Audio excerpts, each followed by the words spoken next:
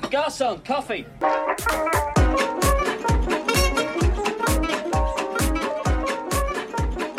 You want to buy some death sticks? Welcome to the Coffee and Death Sticks podcast. My name is Kevin Romani. And I am Danny Marchand. In our hiatus, and even going back to last year, we thought we'd talk about the 2022 movies that we've now both seen, that we wanted to talk about. So maybe one of us had seen it last year, but the other hadn't, and now we both have, or we've both watched it recently. And we've kind of grouped them into a few different categories. But this is a 2022 catch-up for recommendations or maybe non-recommendations for some of the bigger movies that came out in 2022 that we did not yet have the time to talk about. The first two we wanted to talk about were ones that came out somewhat earlier in the year. The first is Nope. Nope came out in July. And I can't remember when Weird Al started streaming, but two more genre-y movies that we want to talk about, both Weird Al, I want to talk about A, as a movie, and B, its streaming service. And Nope, we could talk about its theatrical release and that streaming service as well. Let's start with Nope. I did see this in a theater, which I think is surprising because I think you are a bigger Jordan Peele fan than I am. I don't think we've really talked about his now 3 movies in that much detail. Not that I'm not a fan of Jordan Peele. I'm just not I'm not like a fan of Jordan Peele. His movies are good. They come out. I like them. I think they're really interesting. Right. Us is my favorite for sure. Oh shit, we're too similar. Okay, go ahead. Trilogy. But no, I wouldn't say he's like the new master of horror or anything like that.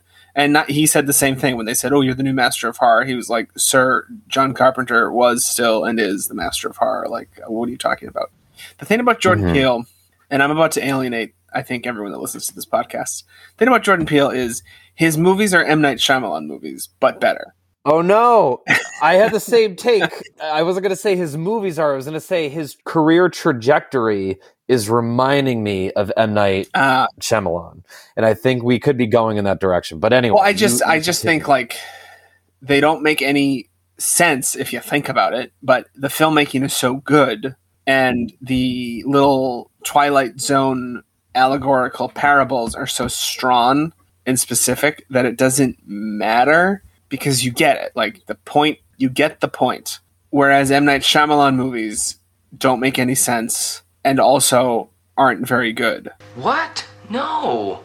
People go back and say, oh, well, The Sixth Sense was good. Like, there's all this, like, M. Night Shyamalan has literally never been a good filmmaker.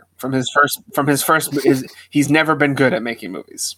He just has tricks and gimmicks and stuff. Sometimes he gets better scripts and better performances. So Jordan Peele, Nope, seeing Nope is what made me kind of feel that I was like, this really is just a bunch of nonsense. It's just so well done that you're sort of swept away with it. But it is just silly. It makes absolutely no sense. However, it has this central theme or this central lesson, like a Twilight, because he loves the Twilight Zone, or like the Outer Limits that each of his movies have. And that always works. So that's kind of my Jordan Peele take. Like, it's not that I don't like him. It's just that I don't love his movies. I just think like they're really good. And like, yeah, I can see that there are reasons for people to dislike them. That doesn't necessarily mean you just hate them because you're like a weird internet racist who just like hates seeing black people in movies, which of course there are those people too, who just are like, I hate these movies. They're like too political. It's like, yeah, they're political just by like having black people in them. Like, Us is my favorite because it's the one that is the most clearly, this isn't supposed to make any logical sense. Just go with it. Just go with this premise. And that's why it's my favorite. It's not trying as hard to be grounded, but like, he's already contributed so many, like, to Get Out has contributed so many great little nuggets to how we talk about race relations and, you know, the idea of the Obama voter. Like, I would have voted for Obama 3 times if I could. Like, it's just like, oh yeah, that guy exists. That awful, smarmy Bradley Whitford. I mean, that's Bradley Whitford just playing himself in that movie. So he's good. He's fun. Yeah. I like him. So that's my Jordan Peele take. Okay.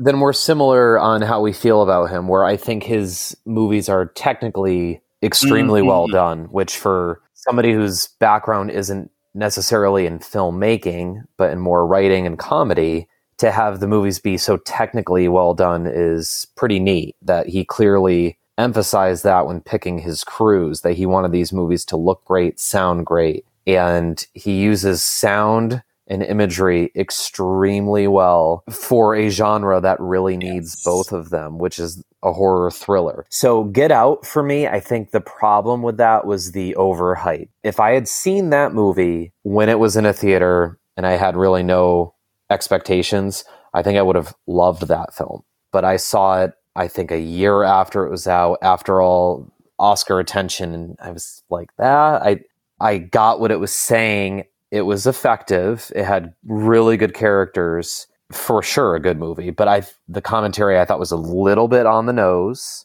But for a first-time filmmaker, like, wow, what a great, great flick. I think that's why I similarly liked Us more, was because that one had like no real critical attention and was not a hit. Same thing. I saw that like maybe 2 years after it came out. Yeah, I liked Get Out, but I wasn't dying to see Us, and it had lesser reviews. But then I was very into that movie because, like you said, the premise is ridiculous, but it had a great message, and that one was a little scarier. So I thought as a horror film, it worked better. It had great supporting characters. I loved Elizabeth Moss in that.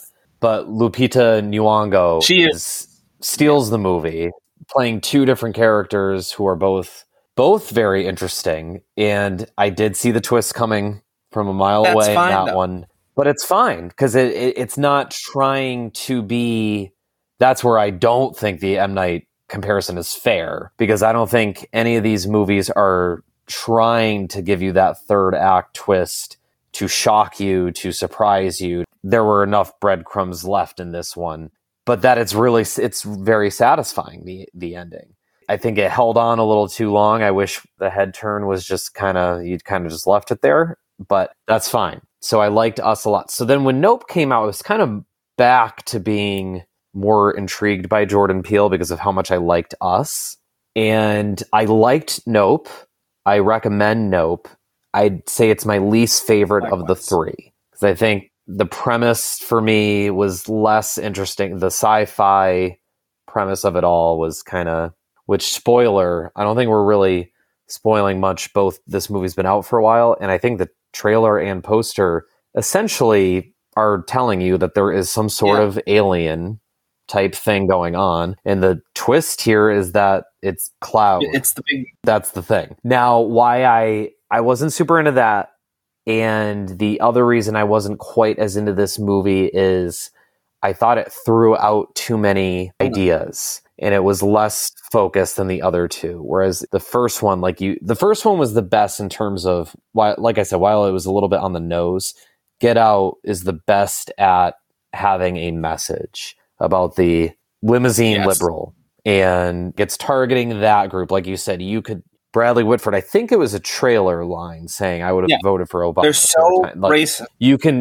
There's so many people like that. They are so racist, but they don't... If you said you're racist, they'd be like, what are you talking about? I think you guys are awesome. That's why I want to steal your bodies. Yes. Right. So that's what I mean when it gets on the nose. But it's a really good premise. A great premise. Again, I think if I saw it when it came out, I would have... My mind would have been blown. Which is, I think, why the praise was so high. But then when it came time for me to see it at the right time. You saw it after having been told this is the greatest thing that's ever been made, and you see it, and it's like, that's never a good thing to go into, having been told this movie's the greatest movie, because if you're wired the way you and I are wired, it's like, oh, is it? Mm-hmm. Speaking of M. Night, The Sixth Sense, I saw well after that was like the most famous thing ever. So talk about a movie that has... When you know what's going on the whole time, it's like, now this is not interesting whatsoever. Boring snooze. Yeah. But back to Nope. So Nope has the trailer. Keke Palmer's character is talking about Black people being involved in cinema since its origin. And I thought that was going to maintain itself as the primary kind of theme in the movie. And it really isn't. It quickly goes away from that idea other than just saying it. There is some sort of level of recognition being lost. So the father character was this great background with stunts and having horses involved in entertainment and kind of not having identity. So that maintains a presence, but I wish that had been the focal point. And I think it could have had a lot more fun with it being a movie with Black people about the history of Black people in cinema. I wish that had been the movie. And funny enough, this was the one, I think, of his 3 movies where the sci-fi element took the movie over and it just became a sci-fi movie. Whereas I think the other 2 are more about societal issues that Jordan Peele wanted to talk about. And this one was like, hey, I have this premise that I want to make a sci-fi movie about where but I'm the guy who has to have political commentary. So he has like 4 different political commentary ideas that got lost in the weeds of his sci-fi idea that I didn't think was that great of a sci-fi idea. Yeah, I mean, I just agree with that. I just agree with that completely. A lot of good moments. I mean, this was a movie that like looks and sounds fantastic in a movie theater. It was so great to hear the rasping tones of Michael Wincott on the big screen for the first time in many moons. It's gonna be all right, Angel. We don't deserve the impossible. That warmed my heart because I love that guy. So, and he's got such a face. He has such a voice. I love that Jordan. And that's the stuff I like about Jordan Peele. Like he did that. He's like, Michael Wincott, get him in this movie. Like he's a great old '90s character actor. What's his name in The Crow? Top Dollar, I think is his. He played like exclusively villains. Top Dollar. He's Rochefort in the Disney Three Musketeers. Oh, he's the captain in Alien Resurrection. He just has such a great voice, and I love him in Alien Resurrection. I can't believe how much I enjoyed that film, and he and the crew were a big part of why I liked it. But I just think it's like a kitchen sink movie. He threw a lot of stuff into it. Yeah, and because he's a good cook, like it pretty much works. I just remember feeling like, that was a lot. That was definitely maybe a little like too much. I wish it had been more. I wish it had been more focused. Get Out is so focused and like tight. Us, I think, is just so good. And Nope was like, it's not like a C. It's just sort of like a low. It's like a B. It's just good. Yeah. Good movie. It was just funny to watch people react to it and be like, oh, it was just good. Like they were expecting a masterpiece because they've been sort of conditioned that he just makes these horror thriller masterpieces, but sometimes you just make a good movie. And when you're a good filmmaker like that, what's wrong with that? He just, that's him kind of not at his best, but it's still better than a lot of other people. I mean, Nope was better than Old. I guarantee you it was better than Old. I didn't see Old. I haven't seen Old yet, but I recently watched The Visit for the first time. That's to me like, yeah. And I knew the twist also, so it kind of ruined it. But at least Shyamalan is starting to like recognize his limitations, and he knows like what he's good at. And he's, I've kind of actually enjoyed this like second half of his career where he's less pretentious and more he just makes like cheaper kind of trashy horror movies. And this is what I wanted to say with the Peele. All I mean is, I kind of want Jordan Peele to do something different. I don't mean to say like, oh, he should make a comedy because he did Key and Peele, or maybe he should make a comedy eventually, but just something that isn't this. It's a sci-fi movie with a political message wrapped in it, because it's going to start getting tired. He's going to start getting typecast behind the camera. It's like the Wes Anderson of it all, or the M. Night of it all, where they have to deliver on the same idea. So with Shyamalan, it was the first 3 movies were pretty good. Sixth Sense, I know he directed 1 or 2 movies before it, but the first 3 big ones. But it was Sixth Sense, Unbreakable, and Signs. And then I think after that was when it really started to go downhill. So I'd like to see Jordan Peele, The Village, Lady in the Water, The Happening. I've never seen any of these, the last 3 that I've said. I've seen his earlier stuff, and then I've missed the like when it got really bad. And then I've come back since The Visit, and I've seen Split and I Glass. stopped at the and Happening. Happening is when the tagline for The Happening, which is "It's happening." That's that's where I checked out. Yeah, I almost wish that this had been a film about this family trying to capture some weird phenomenon as a way to kind of save their ranch, and it's left ambiguous as to what it is. And then you can sort of then connect it to showbiz, and you get the Stephen. I don't know. Am I going to say his name right? Stephen Yun. It could be Yun. I don't know. I've never heard it said out loud. Oh my god. Glenn, right? Thank you. I was about to say, let's call him by his Walking Dead character. You tie it in, Glenn, and I couldn't even think of his name. And he's like milking this past tragedy from his like early showbiz. Like I liked all that stuff, like the whole showbiz, the way showbiz like kind of eats people up or all that stuff. But yeah, just like the big sci-fi cloud thing. I don't know.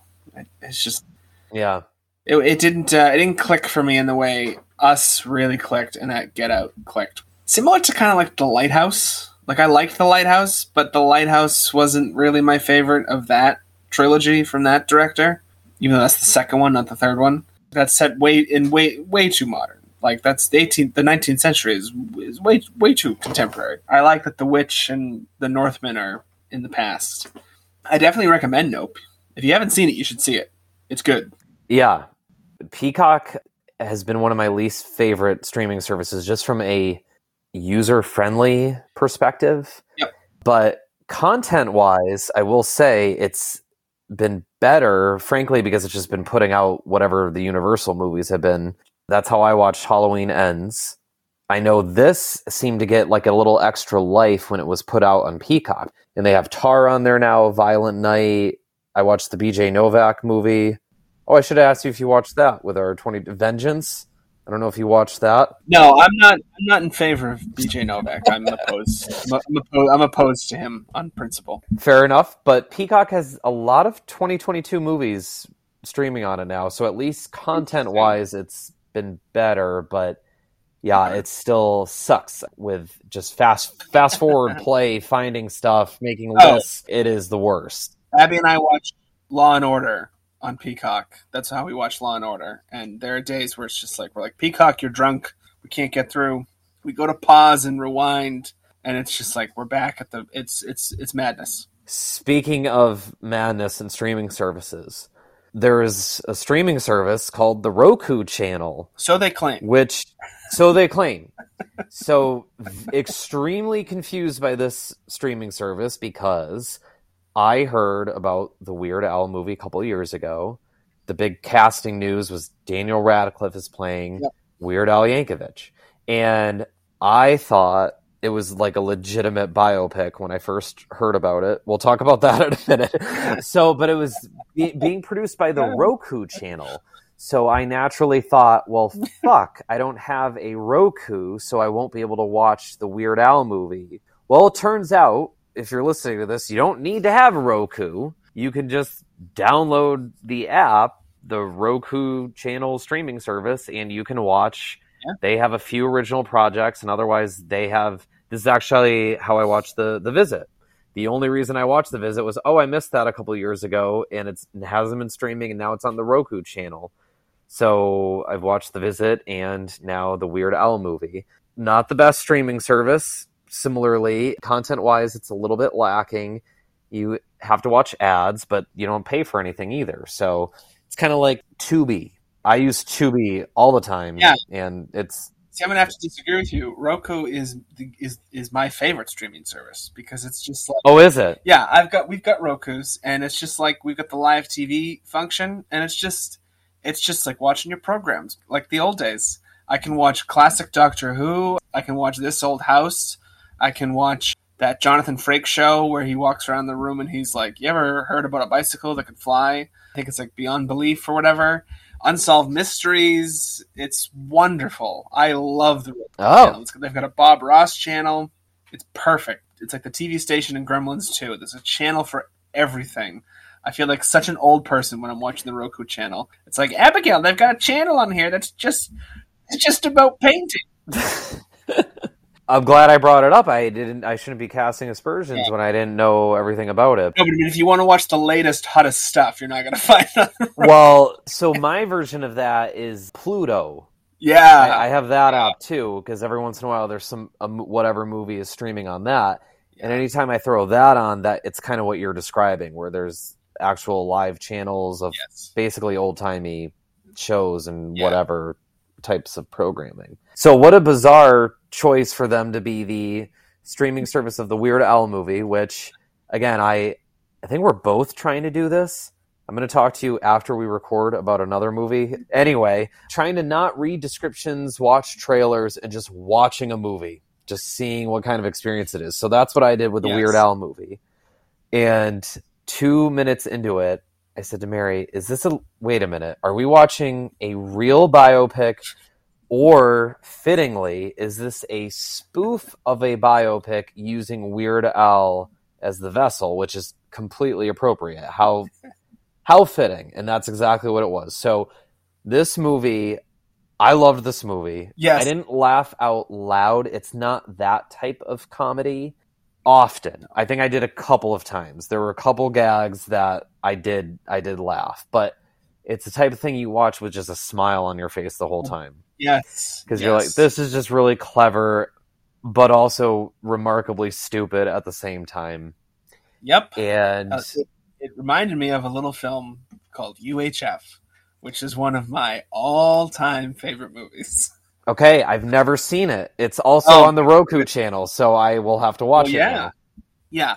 It reminded me of UHF, and I also wasn't sure what the deal was. Weird, the Al Yankovic story.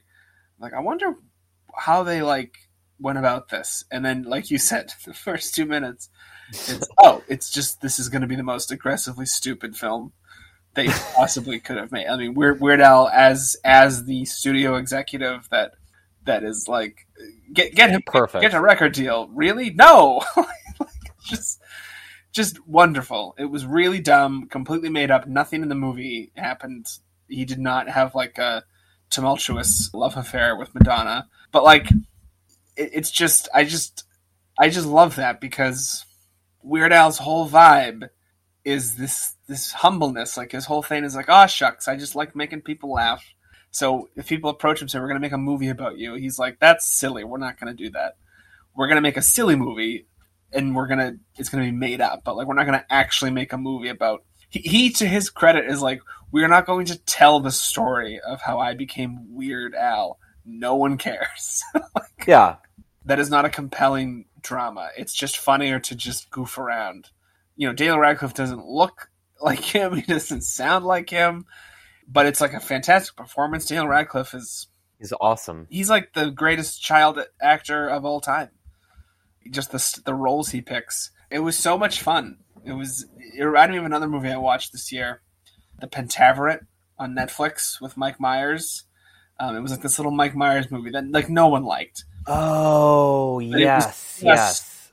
It was just nonsense. It was just silly nonsense. And it made me chuckle, because I miss comedies like that. Not gross out, oh my god, things are crazy, hangover type comedy. I miss silly comedies about how things are goofy and nonsensical. That's why I liked Weird, the Al Yankovic story. I miss comedies altogether. Yes, well, yeah. Sitcoms have remained really good. There is always a solid, not on broadcast TV anymore, but on some sort of streaming service or whatever, you can rely on funny TV shows. The whole, you can't be funny anymore, comedy's dead. The argument is really more the $50 million movie is dead.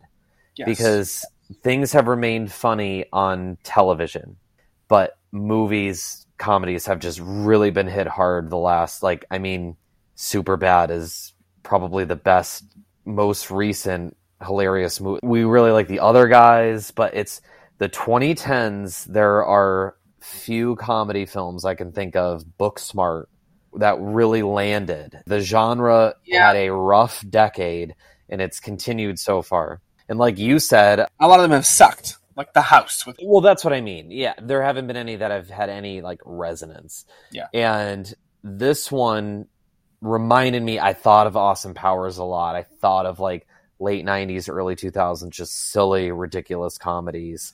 Or like Drunk History. It reminded me kind of that same feel too. But it just, what a fun, I'm not going to oversell this movie. I'm not going to tell you that you're going to watch it and be rolling around on the ground laughing. It's not that funny, but it's an enjoyable film, especially just the meta of it all. Like taking a guy, like you said, who just had a pretty normal life, who kind of fucking lucked his way into being famous and just doing the most ridiculous thing that made people laugh, that he is a household name to our generation, our parents' generation. He's a household name.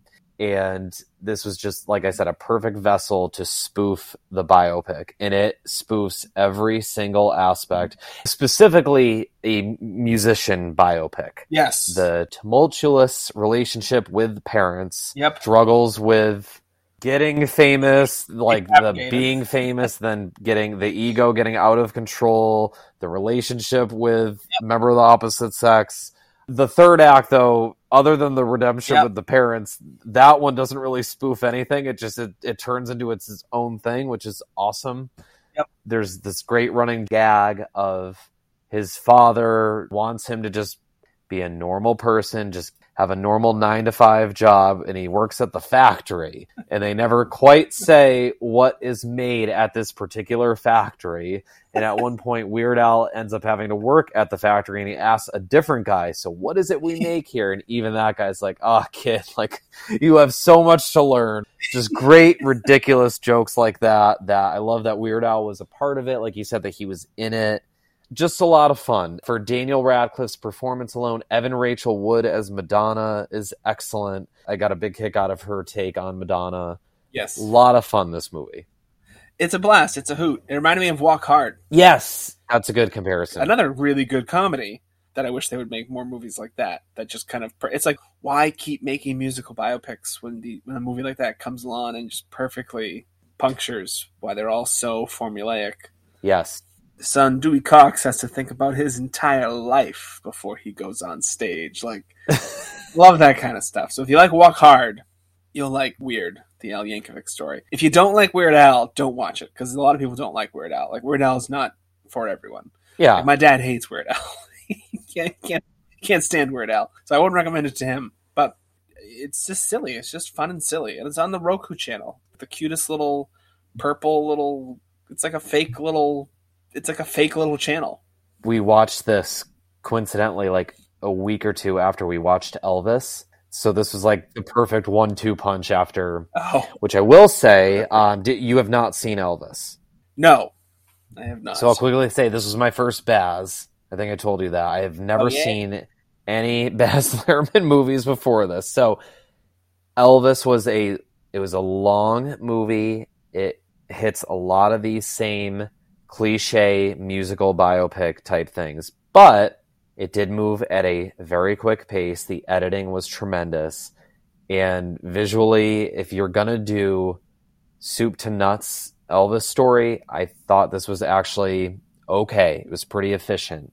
Baz Luhrmann, he's a showman. Yeah, he does know how to put on a pageant. That is definitely true. It got a Best Picture nomination. I don't know if it deserved that. It definitely deserved editing and costume design, because I thought those were both handled well. But Danny and I also wanted to, speaking of the Oscars, we wanted to talk about a couple of the Best Picture nominated movies that we've both seen that we didn't talk about. This was a weird year where 3 pretty big hits at the box office were then nominated for Best Picture. So we've already reviewed Avatar.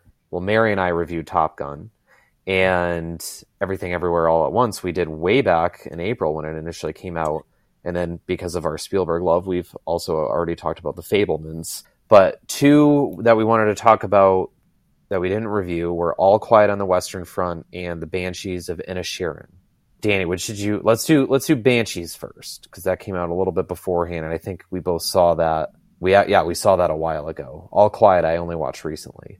Parenthetically, I never said this on the podcast, but I saw Top Gun Maverick, and it was incredible. If you want to, I'm always open to talking about Top Gun Maverick. So if you want to expand on that, just pure movie magic, just fantastic. I saw it in the theater. I listened to episode that you and Mary did, and I was at the movie scene, a different movie, and I saw a thing for it, and I was like, I gotta come back soon and see that on a theater screen. And I did, and I'm glad I did. Just movie magic of the highest order, and just a wonderful film metaphor about how these fucking boomers won't die. And let us take... That's a good one. Just a perfect American movie. I loved it. I loved Top Gun Maverick. It was really good. Anyway, yes, the Banshees of Inisherin, which I watched at dawn. I watched at dawn with my son. Oh my God. I couldn't sleep. He couldn't sleep. So we just sat there on the couch and watched the Banshees of Inisherin. And it was beautiful. I love this movie. I don't know. I don't like picking favorite movies of the year anymore, just because so many movies come out, and sometimes I see a movie I haven't seen for the first time, but it's from like 10 years ago, and it's like, well, that was kind of my favorite movie of the year because I'd never seen it before, and I saw it this year. But man, like, I think if I was an Oscar voter, that's probably the one I would have maybe voted for. That or The Fabelmans, maybe. But I don't think The Fabelmans. Right? Did The Fabelmans get nominated? Mm-hmm. It did. Yeah, it had Best Picture. It just got shut out. Yeah, this got shut out. But yeah, Banshees of Inisherin. I don't think this won a single award, which is crazy. Oh, which is a damn shame, because this is so much better than that stupid ass Three Billboards Outside of Ebbing, Minnesota movie that I don't like. Ebbing, Minnesota. Ebbing, Minnesota. Right? Is that the name of the movie? Missouri. I didn't know if you were doing that intentionally or not. Oh, that's right. It's not Minnesota. He's a shit-kicking Southern guy. He's just like Sam Rockwell. Every movie, he's just like, I'm racist, but don't worry. I'll be good by the end of it. Just, God, couldn't stand that movie. It's just Martin McDonagh. Go back to Ireland where you belong. Do things with Brendan Gleeson and Colin Farrell. That's what you should be doing. And so I liked that was what he did with this movie. Yeah. It takes place on this island in sort of the backdrop of the Irish Civil War, but that's not quite... It is literally just sort of the backdrop. And how do you break up with your friend? It's like, how do you like not be friends with someone? And it just kind of goes from there. It's like really good. It's just a very human film. I loved it. It's the only one that we've talked about that I've seen twice, because I've watched it since the first time I saw it. This is maybe one that I would want to watch again, because I watched it split up. I watched it with Mary, and I knew she didn't like it. I don't know if she might be in earshot right now. I don't fully know how I feel about it. Add this to the list of things that I've watched without knowing a damn thing about it, other than the director and the actors. And I love In Bruges. Love that film. I haven't seen it in a while, but excellent movie. Seven Psychopaths was okay. I saw that in a theater. I liked it well enough. And Three Billboards, I did like Three Billboards more than you did. I don't remember it extremely well, but I remember liking it. For this one, like you said, he's back in Ireland. The cinematography in this is stunning. The Carter Burwell score, beautiful.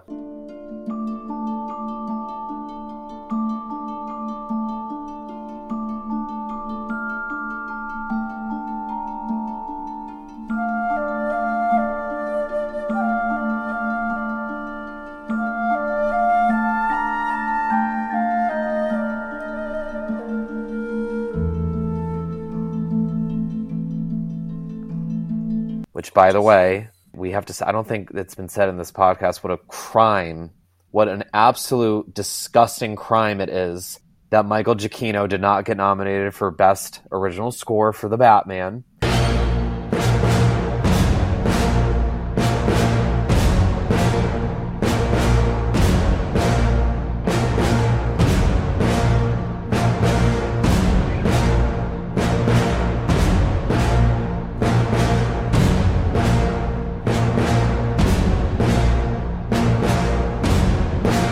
We talked about that at length in our Batman review, and the only two categories that I thought the Batman should have been nominated in were the two that I just named, were cinematography and score, and it was nominated for neither. Roger Deakins just did an interview where he was asked what he thought the best shot film of the year was, and he said, The Batman. and he is the utmost. I love that man. I love Roger Deakins. He's the utmost authority on cinematography. Yeah, he's literally he's the GOAT. Well, the thing about the Batman is that movie was so dark, and yet I could see everything. Yes, which is not the case with most dark. That's a running joke. It's like no one can fucking see anything on film and television anymore. But the Batman was really dark, and yet I was never like, what is happening? Like, everything was very clear. Yes. It was shot really well. And yeah, the music in the Batman is fantastic. So yeah, I agree. Anyway, I just had to say that out loud. Yeah. Because I named those two categories for this, but this was deserving. Yeah. So I had no idea what the premise of the movie was, though, which is stated pretty early on. And I think Mary and I said to it, like, this can't be what the entire movie is about. It can't just be about breaking up with your friend. But what I love about this movie is no place better than an Irish island to have two men ending a friendship with each other in the most blunt way possible. And it's one-sided, which I think works really well too, because you have two very contrasting characters, and it's one of these things where you don't, as soon as you're seeing what the movie is and what it's about, it's nothing I've really ever contemplated before. Because I think when you have casual friends or, high school friends, college friends, work friends, and if you move or you graduate or you get a different job, those friendships just kind of end. Or, like I said, a casual friend, it kind of just drifts off. Like, there's no hard feelings or whatever. Right. But if you have a lifelong, deep friendship where there's never really a blow-up moment, but you just kind of recognize that it needs to end. Married couples get divorced. Long-term boyfriend-girlfriends break up. But what happens when it's just a friendship? Very interesting story premise with two perfect actors for it and a perfect backdrop, perfect filmmaker to handle it. From that perspective, I really loved it. That said, I wasn't super into this film because it just got too crazy for me. Because I don't want to talk about this in great detail if you haven't seen it. I ultimately recommend it. Like I said, it's one that I want to watch from beginning to end without interruption, knowing what it's about, knowing where it's going, to see how I feel about it, because I think it gets a little crazy for a movie that's pretty grounded early on.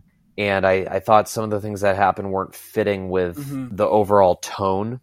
It got like wacky for me. Yes. It's like kind of slow, and then it gets wacky. And I thought if it remained grounded and was maybe like 10, it's not a long movie. No. But if it was like 10, 15 minutes shorter and more grounded, I think I would have liked it a little bit more. I think there's probably a way they could get to that ending without making it so, without the shenanigans being so shenanigan-y to get to that. Because the ending is perfect. Yes. The way you get to that ending, it's like, oh, we've taken a lot of twists and turns. But yeah, you've known this guy forever, and then one day he comes to you and says, I think you're kind of stupid and I want to just make music.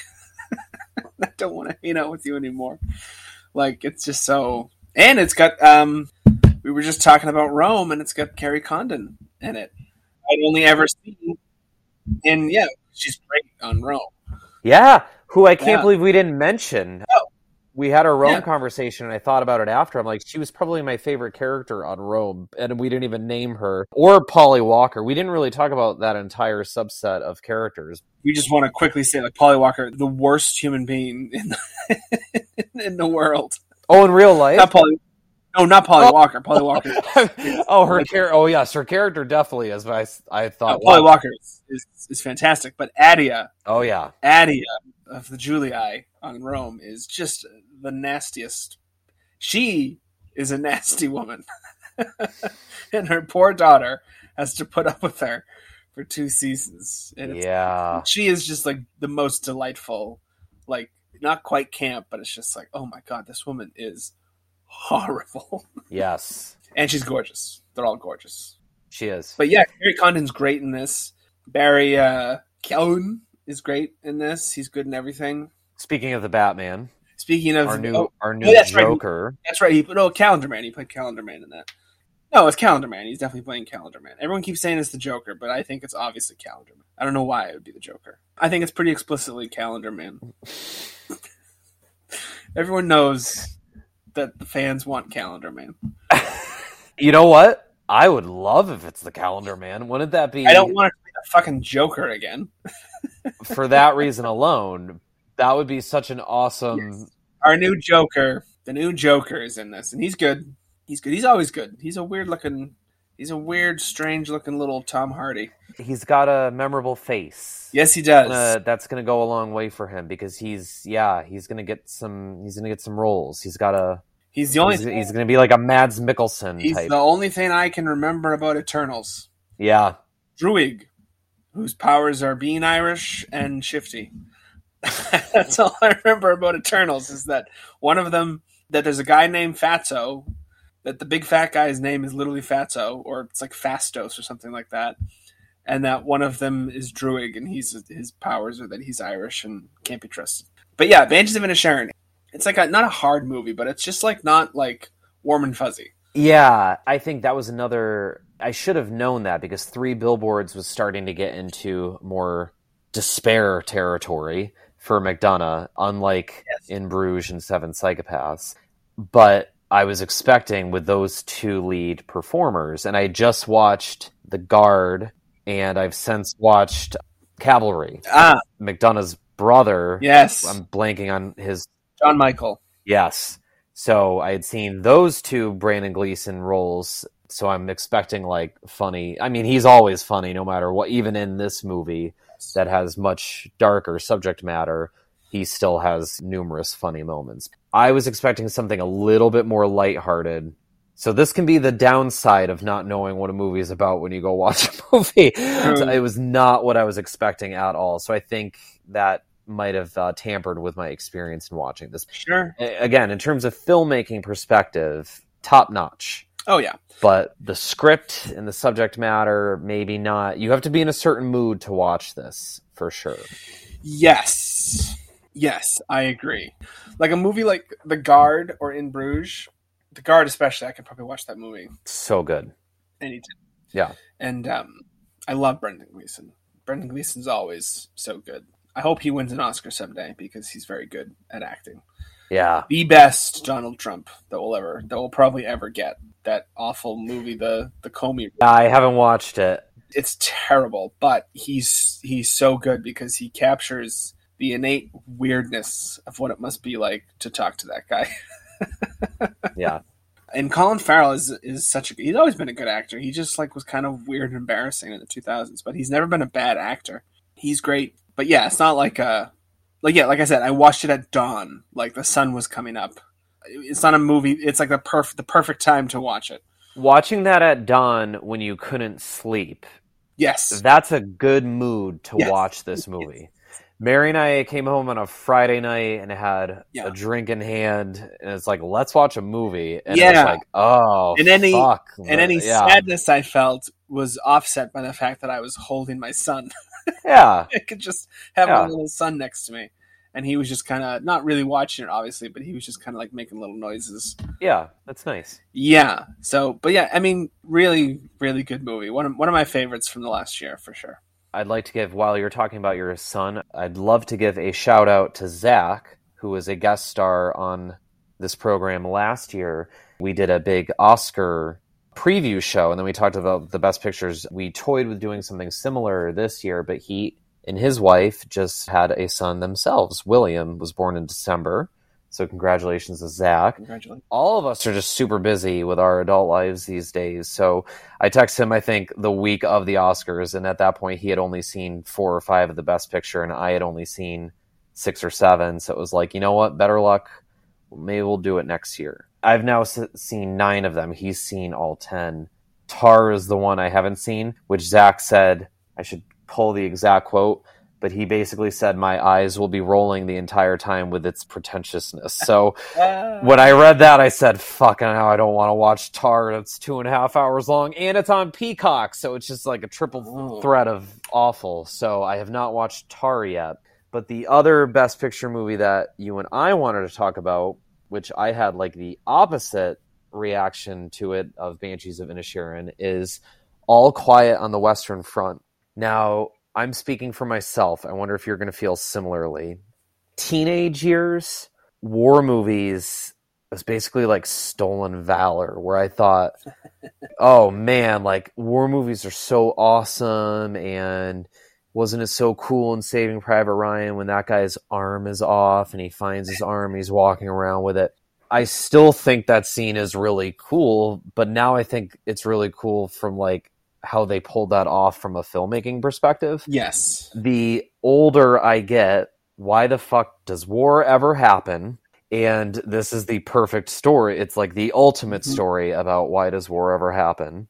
And I don't want to give the cliche too badly of this was the movie we needed right now, but this happened to be extremely timely with the war in Ukraine. Anyway, when it came to this movie coming out, I thought, you know, another World War I or World War II movie. We're now in a World War I phase after 1917, and even Wonder Woman kind of like kicked off like, hey, remember World War I? So remember trenches? Remember like, let's make movies with those? That's been kind of going on. And I think war movies for me are just from decades ago. They were more like sometimes propaganda, sometimes more genuine, trying to be like heroism. But the last like 20, 30 years, they've been more war is fucking awful. 40 years, we'll say, like Oliver Stone going back to the 80s. War is really bad. Yeah. And here's why visually. Either way, whether it's more of a heroic, triumphant thing or war is really bad, I'm kind of sick of the genre. What else can we do with this genre? Sure. When I saw a 2.5-hour remake of All Quiet on the Western Front made by Netflix for Netflix, I really had no interest. Seeing the poster, it's like, I know exactly, well, I thought I knew exactly what the movie was going to be. But then I watched it with no expectations, and I really liked it quite a bit for a couple of reasons. One, there was an added element that was not in the original movie, that there was a lot more of the politics of what was going on at the time of the end of the war. So you have a setting of the German leaders with the French leaders trying to negotiate the armistice. And then you also had a German general mulling over the end of the war and his place in history and how he feels he needs to just die in war, blah, blah, blah. On top of the actual battle stuff and your main cast of characters who are involved in the actual warfare, that was a plus for me. Yeah. And then just how everything looks better, sounds better as time goes on with filmmaking. But this looked incredible. The attention to detail, the score. This has, now we know, won the Oscar for Best Original Score. And it had that really haunting theme that was tremendous.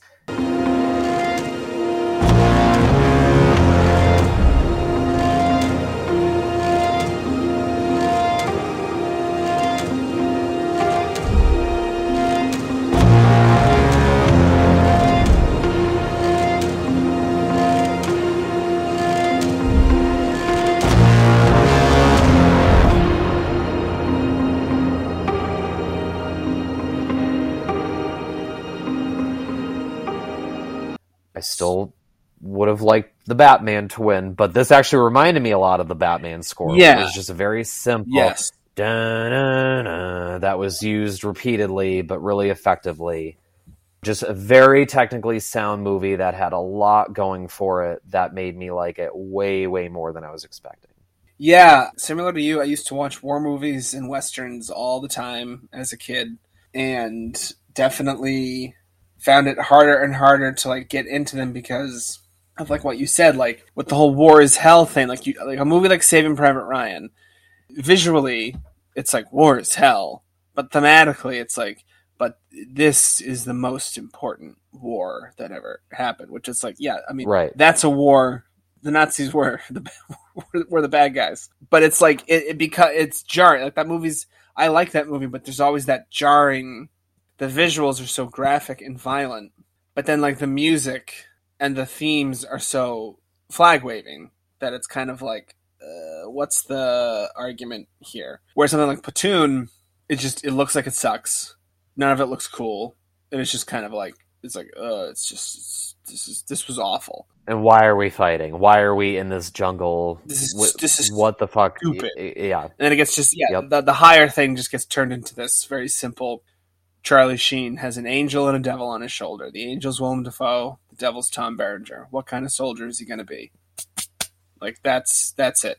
There are certain old movies, like I like Patton, Bridge Too Far. Like I like the big sort of epic, like large scale, because they don't get into their whole thing is just let's just look at the war from, in Patton's case, one absolute maniac's point of view over the course of the war. A Bridge Too Far is let's look at this entire battle from the perspective of multiple different people. I kind of like that. But then, like, these movies the last couple of years, like Dunkirk, 1917, I wouldn't count Wonder Woman as a World War I movie, but like well, you know what I mean. Yeah. It's really weird to be watching a superhero movie and I'm like, wait, is the villain in this really Erich von Ludendorff? like the architect of, like, okay, all right, that's a weird choice. Yeah, again, I'm not calling Wonder Woman a World War I movie. No, but it's so true. Like, it's such an important part of that movie. And I think it kicked off like a resurgence in making World War I movies, because I think it was like two things. One, they didn't want to just do World War II because everybody just does World War II. Captain America had been the superhero in World War II. Yes. And the contrast of Themyscira and then war-torn Europe in World War I of like, this is just so disgusting. Yes. Was like, okay, that was kind of a smart choice. You picked visually a war that isn't often as done cinematically. You're not doing Captain America again, and the themes work pretty well. It was kind of weird to see a superhero jumping out of a trench, and I get the obvious theme they were going with there with No Man's Land, but it was still like, oh, this is kind of weird. Yeah. But that did seem to kick off. I know I'm missing one or two others, but 1917 was the biggest one that I'm thinking of for World War I. Yeah, and I think it's just because World War I is such a pointless, just a complete waste of time. It's just, there are revisionists that try to go back and sort of say like, oh, it gets overblown at how it wasn't that bad of a war. It's like, it was slaughter on a massive industrial scale with like no point or purpose, and it really was like, holy shit, like what are we doing? Like what on earth is the point of any of this?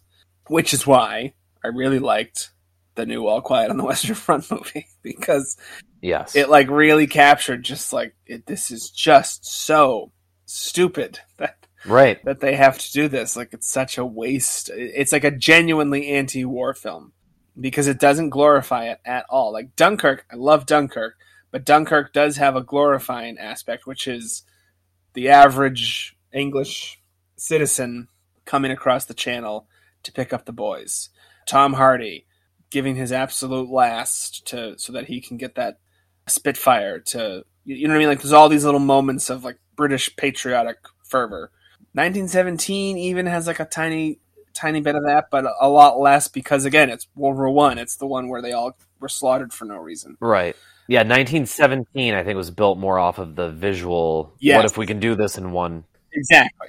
Whereas this is just there's nothing here. It's just a waste of human life. And you got this idiot being like, "Oh, I should probably die in battle." It's like, well, then go do that. Yeah, instead of ordering everybody else to do it while you don't. Exactly. Why don't you go do that, you asshole? Yeah. Because it's been very rare. It's very rare that a war is a simple case of good and evil, or like there's a side that has to win, and it's hard to do. You know, World War II movies, that can be done well because, again, the enemy are like the Nazis. Civil War movies, that can be done well. Yep. Not to piss off any Confederate listeners, but that is about it for at least like somewhat recent. But I'm trying to think of like righteous wars that had a higher purpose beyond territorial gains. Then even with World War II, it's like there's always that last year of World War II where everything was shitty. Firebombing Dresden and Yeah. dropping the atom bombs. It's like it all gets really messy. Like the war is winding down, and so the Allies are getting prepared for the Cold War. So it gets messy. It always gets really messy. Yeah, this was a great portrayal of like this young boy thinking, oh, this is going to be great. And then he's just like slowly gets just his soul sucked out of him. Yeah. He's just hollowed out from within because war is hell. Like it is. It's awful. It's an awful, awful thing that we're lucky that most people don't have to experience it. They Shall Not Grow Old. It was the other World War I movie. I was thinking, granted, it's a documentary, and it was actually a year before 1917. But yeah, you mentioned Dunkirk. So yeah, Dunkirk and 1917 are almost like outliers because I feel like they're both so based on the filmmaking. Yes, that I didn't really care so much about the war movie genre of it all. And Dunkirk, crisp 90 minutes or whatever it is too, or barely over. In 1917, I don't think it's maybe like 2 hours, a little over, a little under. But that was like, hey, wouldn't it be cool if we did basically like a running mission movie in a war setting, try to make it look like it's one shot. Right. For this one, the timing was perfect, where there hasn't been a huge hit like anti-war movie in a little while. And you have everything with Ukraine right now in Europe 100 years later. So the timing of it worked really well. But it was just done so well. Like you were saying earlier about, I think Saving Private Ryan is probably the bar for like the perfect tonal differentiation with the heroism and war is hell, because it was World War II, but World War II had been used as such a rah-rah war for the genre, especially in like the 50s and 60s. So that was a really good movie to have someone whose father was a veteran 50 years later to honor those men and to show it was awful and like we shouldn't glorify this, but at the same time, this was a just war, if there is such a, it's kind of an oxymoron, but that was about as close as you can get to it.